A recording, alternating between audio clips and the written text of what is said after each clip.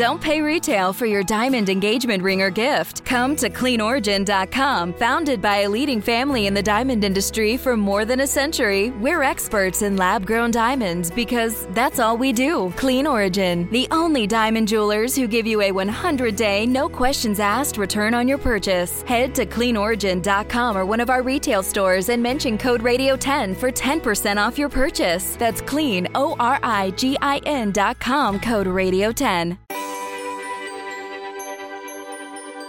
When natural disasters strike, they can impact just about every aspect of life. The ultimate cost of such disasters is actually a science of its own, and no one is more familiar with those costs than those charged with ensuring all that is important to us.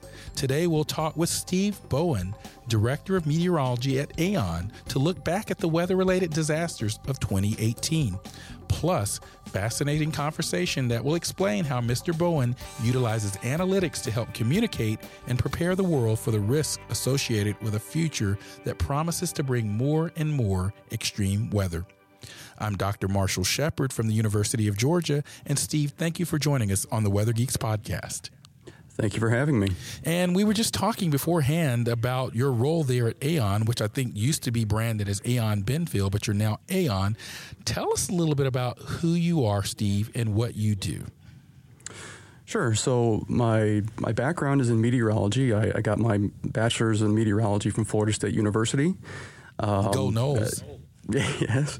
And after that time, I went back to school and I got my master's in business analytics from the University of Notre Dame, which may not elicit similar excitement, Dr. Shepard. But I actually, coming out of Florida State, I initially started in television. I worked in Tallahassee while I was in school, and then I was hired into Tampa afterwards. So I was there for the 2004-2005 hurricane seasons. And then after a couple of years in television, I decided to shift gears a bit. I'm originally from the Midwest, and I had always looked to get back towards Chicago, and I found an opportunity to work for Aon here in Chicago. So I've been here now for almost 12 years, and my current role, I head the Catastrophe Insight team, which does a lot of real-time and historical natural disaster analysis, trying to help clients identify, weather trends, climate trends, any type of natural peril trends to help our clients get a better understanding of the risks that they may face. And a lot of that has to do with a financial component, not just the insured loss, but also the overall economic toll, which are very important pieces of the puzzle when you're trying to help people get a better understanding as to what is happening. Because obviously the science is very important, but when you're talking about this to the everyday layman, I like to use a term called Fisher pricing the science, or Fisher pricing certain aspects I love it. Of information, basically to make it easily digestible for everybody. And so a big part of my role is doing the analysis from a higher level scientific point of view, but also turning around and explaining it to our clients, because as we know, the people that are at the most risk, they oftentimes don't realize it. So you have to be very clear and precise in what the risks they're facing. So if you do face disaster, that they're not completely caught off guard. Yes, and we're going to talk about the 2018 mega weather disasters. That's really the topic of this podcast today. But I really want to linger here for just a moment, because I think you're working in an area where perhaps many people that go into weather or meteorology may not think about. And it sounds like this was not something perhaps on your radar screen, pun intended, when you were a student of meteorology at our mutual alma mater. No, and to be honest, I was completely surprised when I was doing some role searching, 10, 11, 12 years ago, and I saw insurance, and I sort of scratched my head at first, but then when you start looking into it, it makes complete sense, just because from an insurance point of view, there's just so much of what insurance deals with happens to be with weather and natural peril. So, it really is a natural fit. And what we're seeing, not just with insurance, but in the private sector, is a much more important role for not just meteorologists, but scientists in general, hydrologists, geologists, seismologists, wind engineers, all types of different engineers. are being hired by energy groups. They're being hired by even sports teams, hire meteorologists, just to ensure that everyone has a good understanding as to what's going on. And I think that as from a data perspective, we continue to see data availability become much more robust, and it's much the quality is much better. I think that we're trying to turn to people that can interpret what some of this data means and make some better decisions. Yeah, and it just sort of illustrates how weather literally touches almost every aspect of our daily lives, from transportation to the gross domestic product to insurance to the food we eat, et cetera. And so I think this is a good time to think about the 2018 disasters. But before I go there, one more question. What process do you use to access or assess damage potential prior to a Florence or a Hurricane Michael or a wildfire? Is there some process in your industry that you go through? Well, there's a lot of different things. I mean, we could probably go on it for hours if we really wanted to get deep into the weeds. But give us the Fisher-Price version. Yeah, the Fisher-Price version. So, I mean, in Aon, one of the main tools that we use is called catastrophe modeling, which essentially is different types of computer simulations for different disaster types. And you can take an insurance portfolio and you can run different types of scenarios, either a historical event that has happened or what we call a stochastic event, which is essentially a hypothetical scenario, and run it through these models, and it comes out with an output. You can get an event footprint, where the wind speeds may be highest. You could get a inland flood component or a storm surge component, and when you overlay insurance portfolios, then you get a better understanding as to where the highest risk could be and where the highest loss could be. And then we take that information and we can turn around and hand that over to insurance companies who are our clients or brokers, and then they have a better understanding to be able to communicate in turn to their clients to have a better understanding of the types of risks they face with the different types of scenarios that we may model. Yes. So, yeah, there's clearly a process here, and it really all circles back to the weather, which is where I want to transition now. 2018. Give me your thoughts before we talk about the specific events. Give me your overarching thoughts on 2018 from a weather disasters perspective. How would you sort of summarize 2018 relative to recent years or perhaps even past years? If you asked me this question 6 months ago, I would have said, this is looking like it's going to be a pretty boring year.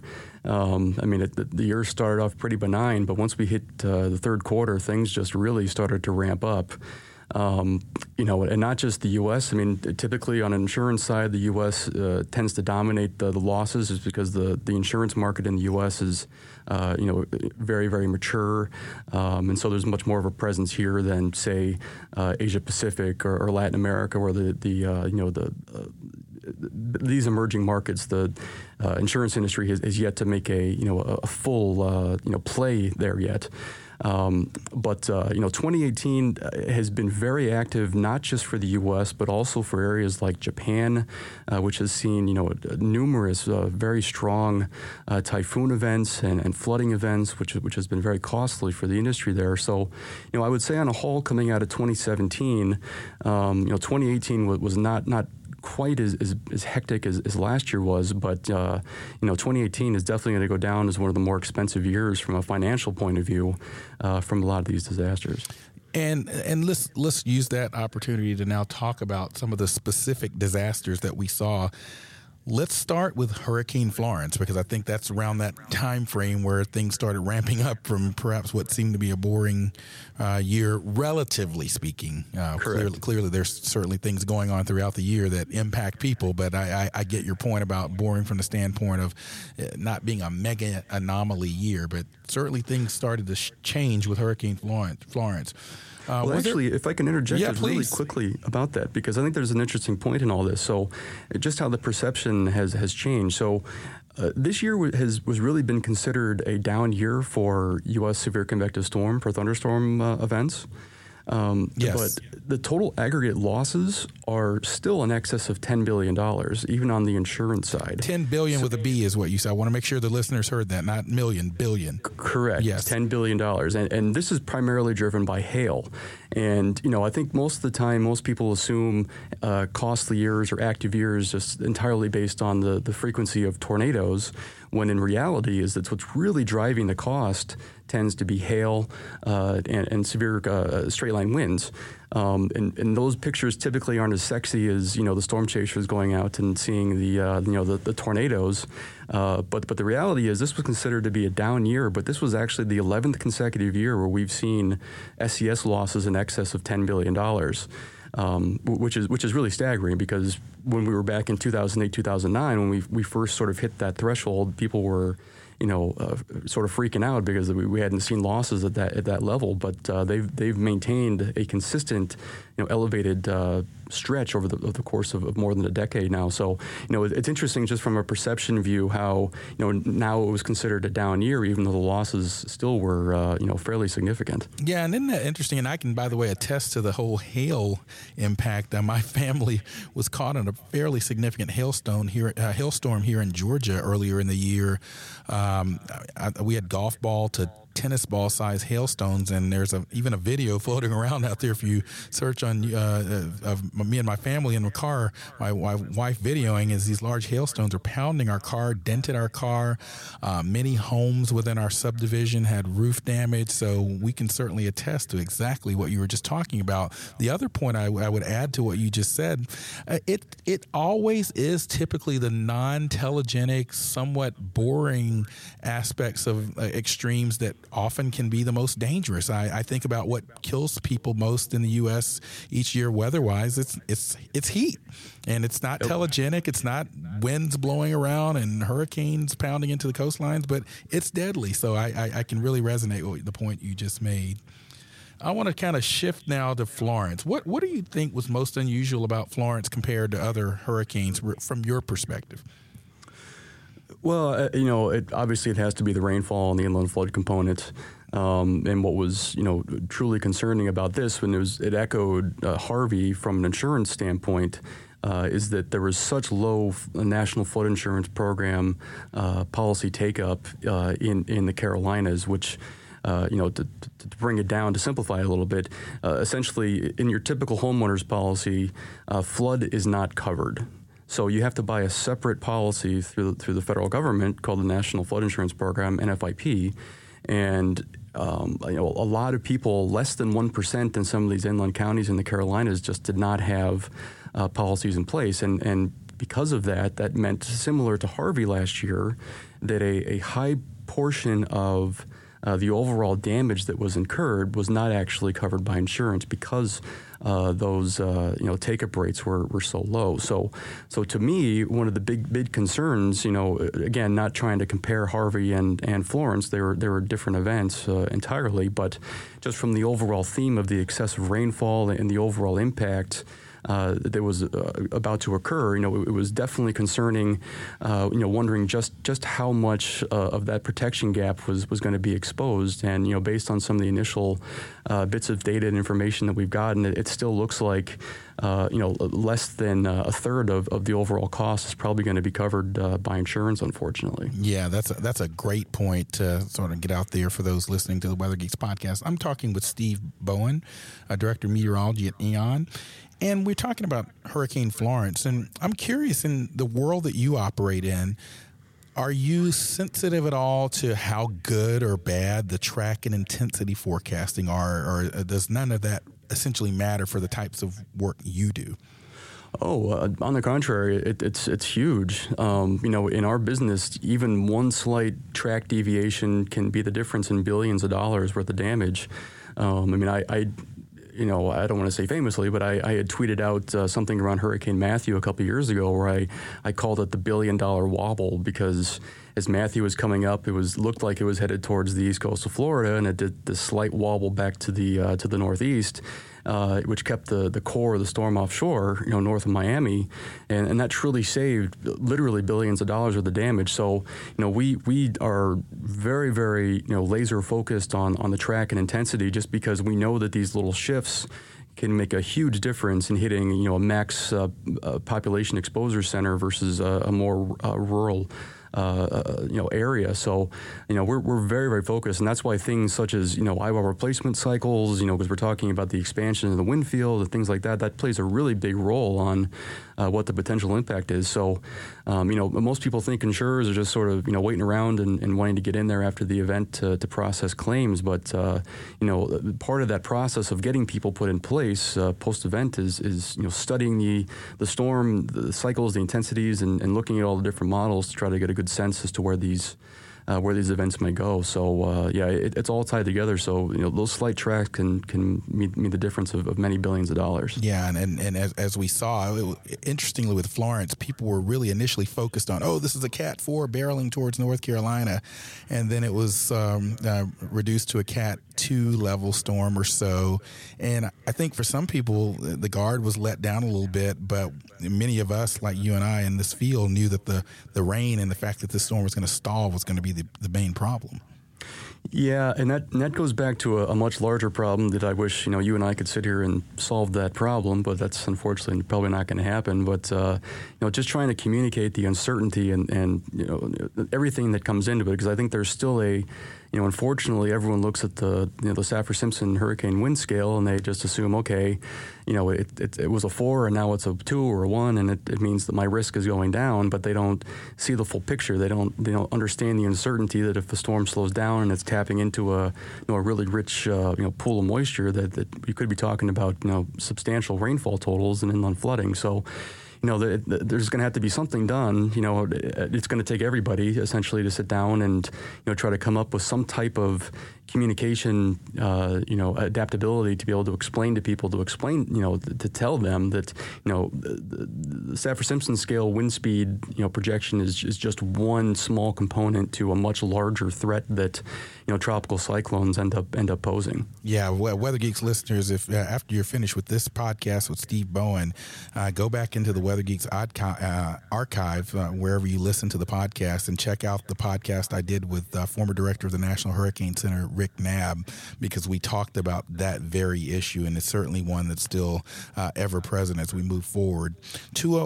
And I want to use that as a transition to Hurricane Michael, which in some ways was the more traditional hurricane threat that I think people think about. You've got a strong hurricane moving to a part of the country that hadn't seen a storm that strong. But interestingly enough, it didn't initially look to be that strong and went through what we call a rapid intensification cycle and ended up being a Cat 4-ish level, maybe weak Cat 5 if it gets reclassified later storm. What made Michael so different or special or interesting from your perspective, Steve? Well, I did a post-event survey down there about a month ago, and I'll say that the level of devastation there was, especially on the storm surge side, was heartbreaking and very intense. In my line of work, I tend to do a lot of post-event surveys, and Michael is one that certainly is going to stick with me for a long time, but. I think what was most concerning, to a lot of us is that the part of Florida that Michael hit, it's locally it's called the Forgotten Coast, meaning that a lot of the homes and the construction that's there, is of an older building type, and so a lot of these structures haven't been retrofitted to meet the current building code standards that are in place. And as we sat there and we watched, Michael undergoing this, explosive rapid intensification, there was, definitely a lot of concern as to whether or not these older structures were going to be able to withstand.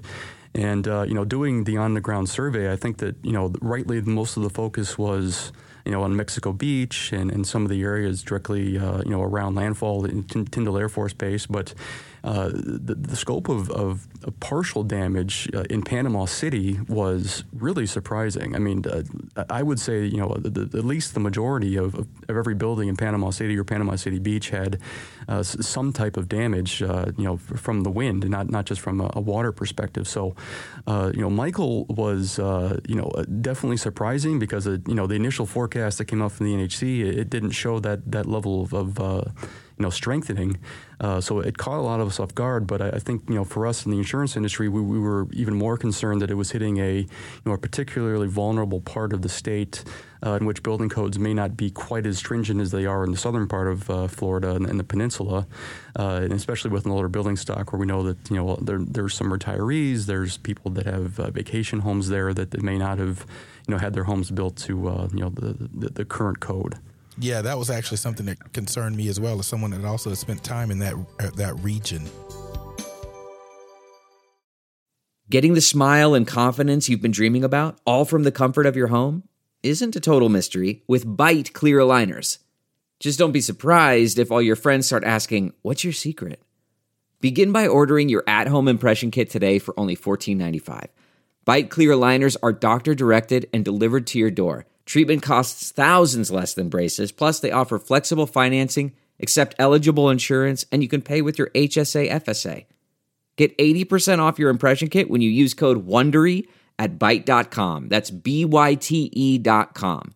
Start your confidence journey today with Byte.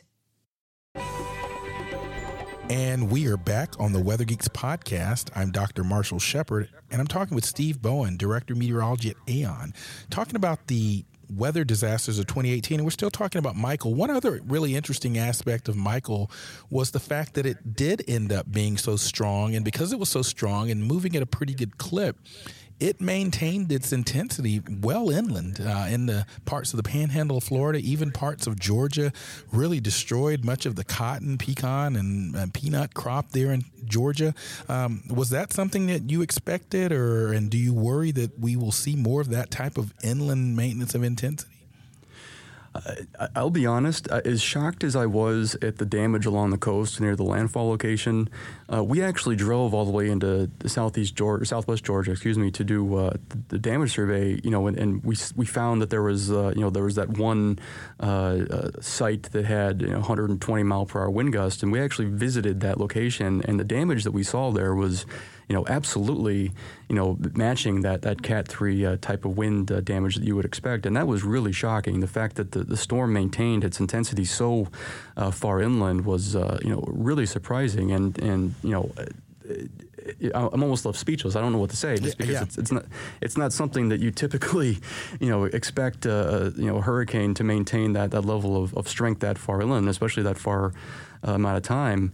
So no, I don't have a good answer for that, but it's something that, it catches us off guard. And I think that's, one of the important points about the weather, especially for me, is that the weather continues to humble me. I always feel like I have a pretty good grasp on how things go. Obviously, I don't know everything. No one does. But there are still some events that surprise me and force me to kind of go back and relook at the literature.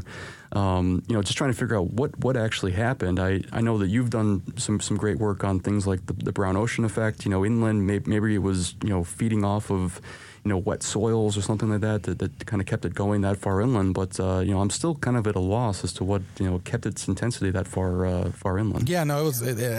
We thought a little bit about perhaps whether it was a brown ocean case. I don't think this one was. Interestingly enough, in that part of Georgia, there are a lot of irrigation, center pivot irrigation, which can provide moisture, but it really wasn't the peak of the irrigation season. So it's one that's sort of baffling to us as well. But I know I went down to the Florida State college football game a couple of weeks ago, and I was just stunned as I drove down from Albany to Tallahassee, just looking at all the pecan trees down. It was just unbelievable. Yeah, and that's one component of these big catastrophe events that often gets overlooked, and that's the agricultural component. And we're talking expected ag losses from Michael, approaching $5 billion, and that also includes impacts to forestry. And the time of year that Michael hit, they were getting ready to harvest peak season, and all that stuff was highly exposed and at risk. And It took a beating. It's going to take a while, especially for the pecan trees to grow back. Yeah, absolutely. Now let's shift over to the West Coast, because they've had their own record in destructive weather and weather-related events as well with the wildfires. I mean, we had destructive wildfires, the Camp Fire, and fires down near Southern California as well. What was it about these fires that made them so destructive? Well, I'll say right off the bat that, the last 2 years of wildfire damage that we've seen in California has essentially been off the charts. I mean, from a loss perspective, it's really been striking as to how much devastation that has occurred. What's been particularly, heartbreaking to see is that we've had a major conflagration that essentially wiped out an entire city. And that's not something that, we would typically expect to occur in, the 21st century, and, our ability to, forecast and try to get a better sense as to, what might happen. But, I don't think anybody, would have assumed that a fairly, noteworthy city would have almost burned to the ground. So, that was very, very shocking. But I also think that it opens the door for a much, more important conversation and dialogue that needs to happen about people that are unfortunately moving into some of these known fire locations that are, have long been identified as areas of risk for fire. And the fact that these fires are still occurring, and then when you add the climate change component and the evolution of extreme weather and the fire behavior and things like that, and the expansion of the season, it's quite concerning that there's just way more people in these areas that tend to be at risk. And so the big question is, what do we do going forward from a mitigation perspective? And a lot of that, is going to start with simple education, but there's probably going to have to be some tough decisions on what we're going to do to ensure that we don't continue to have these types of losses in the future. Yeah, and I was going to actually ask you about that, because I wrote something in Forbes about this sort of urban wildland interface, which is what I believe the terminology is called, at least the U.S. Forest Service, in this notion that there are more people and buildings and things in places where it used to burn. And frankly, some of the burning in the natural ecosystems is required sort of for maintenance of the ecosystem, but now there's suppression of those natural burning cycles because people and houses and things are there now, and we don't want to put those at risk. So it really is an interesting sort of dilemma that we find ourselves in, right? Yeah, and what was unique about Paradise is that it wasn't the interface; it was the intermix, which is a slightly different terminology. The interface is sort of the immediate divide between areas we expect to burn and areas that typically aren't expected to burn. But the intermix means areas that are sort of embedded within a much more forested area, and that's unfortunately where Paradise was. So it was even more, vulnerable, to fire. But the fire suppression issue is a hot button topic, as we know, just from some of the conversation that's been going on in the public space.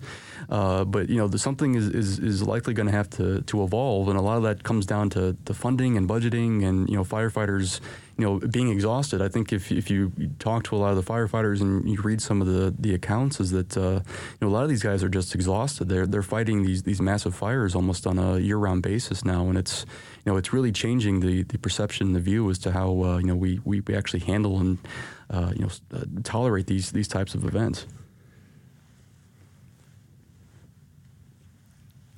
And we are back on the Weather Geeks podcast. I'm talking with Steve Bowen, Director of Meteorology at AAON, and we're taking a look back at the 2018 season of weather and the weather disasters. We've talked about Hurricane Michael. We've talked about the wildfires in Florence, and one of the things that you said there in the last segment, particularly as it relates to the California wildfires, you seem to suggest that the wildfire season is year-round. Is this indicative of a sign of, and I don't even like to say a sign of things to come, because I think we're there. I think we're just going to continue this and perhaps accelerate it. But is this a sign of things to come because of a shifting climate? I mean, the wildfires is a really challenge. I mean, I served on a National Academy study that looked at this concept of attribution. Can we attribute current events, weather disasters and events, to a climate change signal? And some things are a bit more clear-cut in that study than others, things like heat waves, extreme rainfall.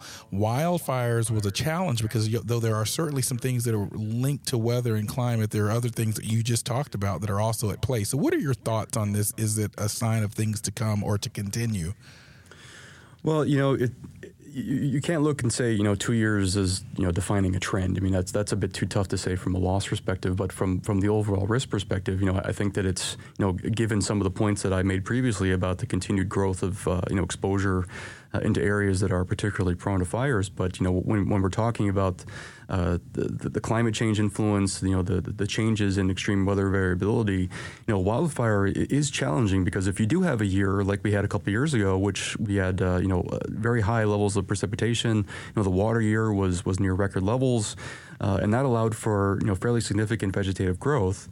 And what's concerning, and this is where the climate change component comes in, if you're seeing these very massive and quick shifts from heavy precipitation to extreme drought, from a wildfire perspective, when all that brand new vegetation dries out and dies, it basically sits there and it acts as abundant fuel that's waiting to go up in flame. So it's really concerning, and when you have these really extreme shifts, that just really complicates how you're gonna deal with it in terms of cleanup and just doing the fire suppression and the controlled burns. It really does add another level of complexity to an already pretty challenging topic. Yeah, and I think this is right, but it just points also to the complexity geophysically in terms of the science, but also the societal sort of interfaces and interactions as well. That's not just the sound of that first sip of Morning Joe. It's the sound of someone shopping for a car on Carvana from the comfort of home. That's a good blend. It's time to take it easy, like answering some easy questions to get pre-qualified for a car in minutes. Talk about starting the morning right. Just like customizing your terms so your car fits your budget. Visit Carvana.com or download the app to experience car shopping the way it should be. Convenient, comfortable. We're talking about billion-dollar disasters, weather disasters that we've seen in 2018. Many people may be surprised to find that there's a snowstorm listed on that this year. How does a winter storm become a billion-dollar disaster? Yeah, so that was we had a couple of pretty large nor'easters back in the first quarter of the year, January, February, March, and winter storms are definitely unique. They can certainly snarl traffic, travel, the airports, as everyone knows, you get one delay in O'Hare or New York and everything, the whole country shuts down. But you can get, quite a bit of damage from winter storms, from excessive accumulation of snow on roofs. You combine that with ice, and that can cause, a roof collapse. Most of the damage, from a physical damage perspective, actually comes from fallen tree branches and trees onto cars in homes and businesses. Broken windows. That it may not be total devastation that you would see from, say, a tornado or from a hurricane, but if you have a lot of different properties that have been damaged, partially, all those little payouts and things, that all adds up fairly quickly. So that's where you typically will see claims and damage adding up pretty quickly. And then also you have the automobile component. You get a lot of traffic accidents, and that's why in many cases you tend to see so many road closures, just because highway patrol men are very concerned about black ice and things on the roads that may lead to even greater risk on the roadway. So there's a lot of different factors. It's not as cut and dry as some of the other other perils, but you can definitely get some pretty expensive events. Yeah, no, I'm curious. You talked about the snowstorms, and certainly I understand what you said there. Are there any other types of cold weather related events that end up sort of impacting sort of insurance or insurance claims or whatnot, or is it really just the big storms?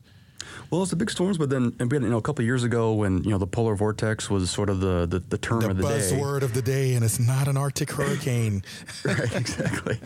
And when you get these prolonged cold snaps, and that's when you have to focus on things such as pipes freezing and bursting, and then you get a lot of basically water damage inside the home just because pipes are bursting. So, you can get these after event effects. Is typically after nor'easters. That's when it's pulling down the tremendous pool of cold air. So a lot of times people just assume, okay, well the storm is done. My risk of possible impact goes away, and that's not true. If you get a really extended period of time with very cold temperatures, if you're not having the water drip, I know that's sort of an old wives' tale, but that really does work. It plays a big role just to ensure that the pipes aren't actually freezing. But that can definitely add up very quickly. You can get losses adding up to more than $1 billion if you get a really widespread event that areas that may not necessarily be as accustomed to some of these cold snaps that other places might be. And we're back on the Weather Geeks podcast, and I'm talking with Steve Bowen. You mentioned we've been fairly U.S.-centric in our billion-dollar disaster discussion as it relates to weather, but you mentioned earlier that there have been some global disasters of note, too. Talk about those. Yeah, and what stands out to me the most has to be Japan. They've had multiple billion-dollar events. In fact, Typhoon Jebi is looking like, from an economic perspective, it's going to be at least a $10 billion event. It's actually, for the insurance industry over there, it's going to be one of the most expensive natural or typhoon events ever recorded.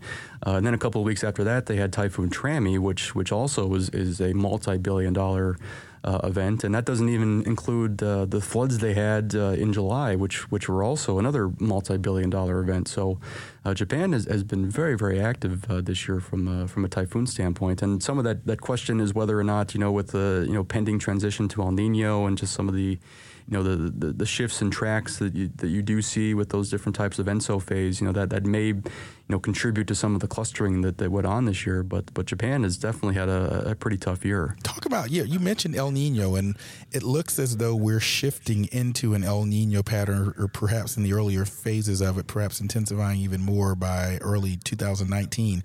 How do you consider these sort of climate variability forcings like El Nino or the Arctic Oscillation and what you think about in your job? It's really interesting. I think it's probably more, intriguing for me as a scientist as opposed to, the broker that sits next to me. But what we can do with that information is at least, turn around and explain and say, okay, this is what we've seen in historical and, El Nino years. This is what we've seen in La Nina years. Because there tend to be shifts. Some areas will see, more in the way of flood damage. Some areas will see greater drought risk. That's really important from the agricultural side of things.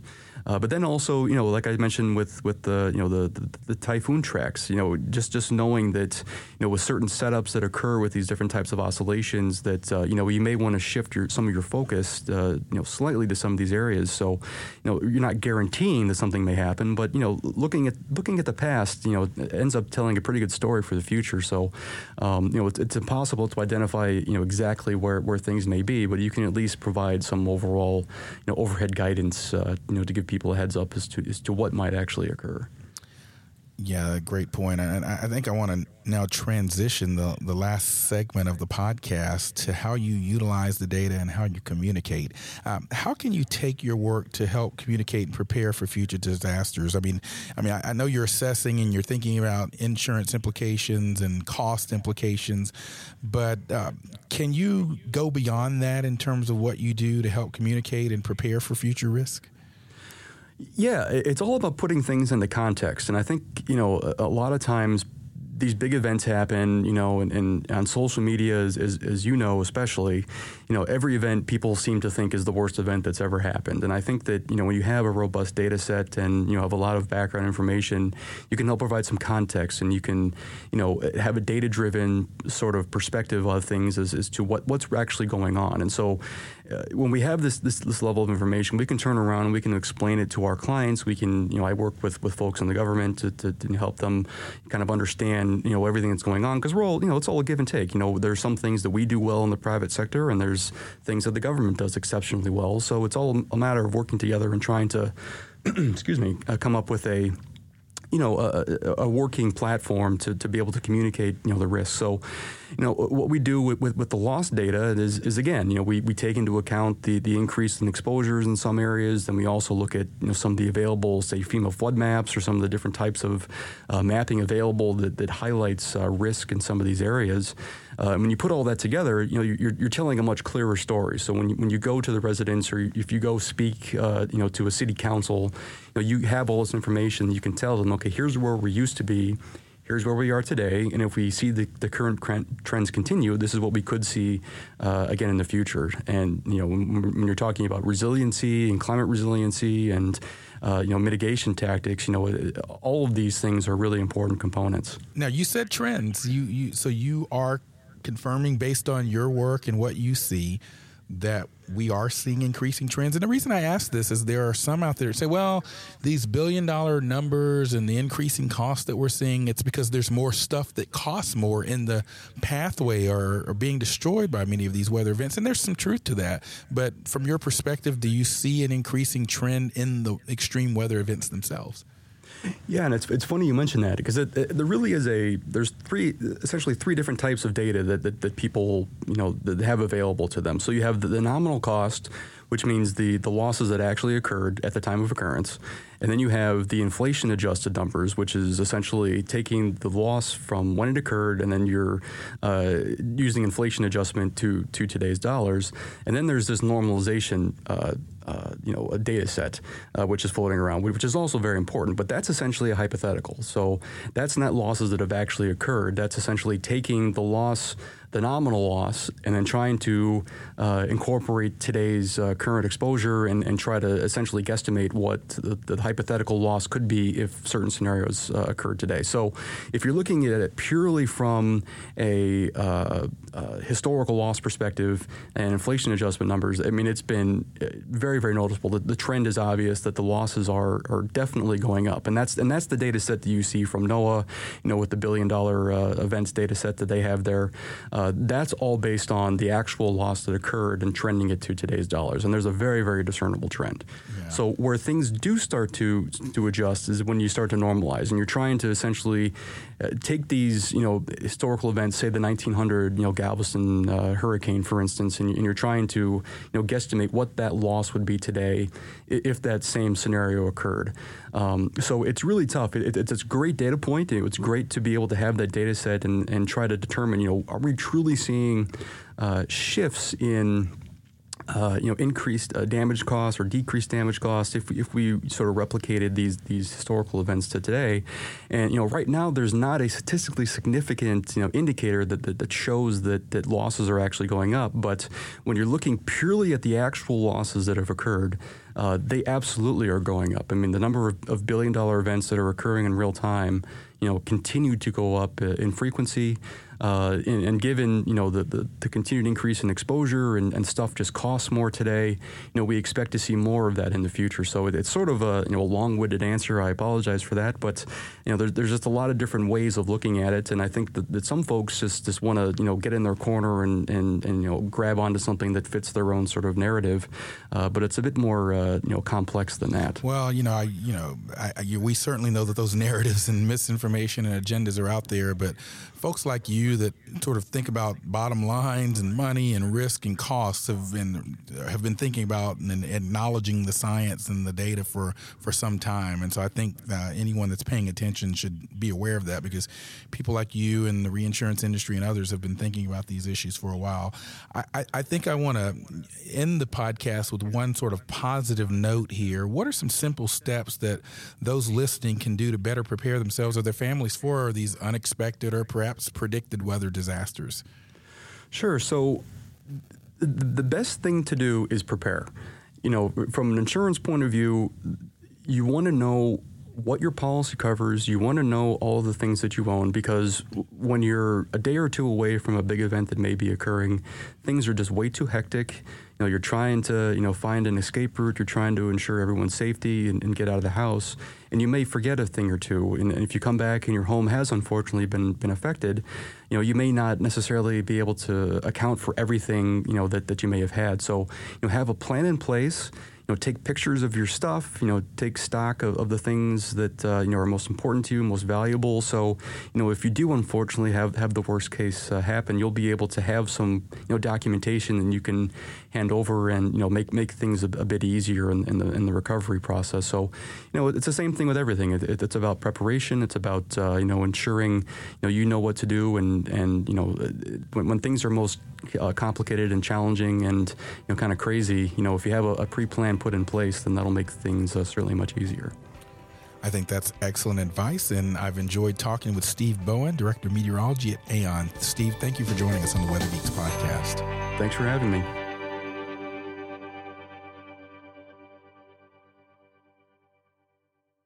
One, 2, 3, 4. Those are numbers, but you already knew that.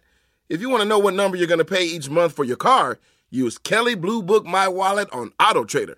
They're really good at numbers. AutoTrader.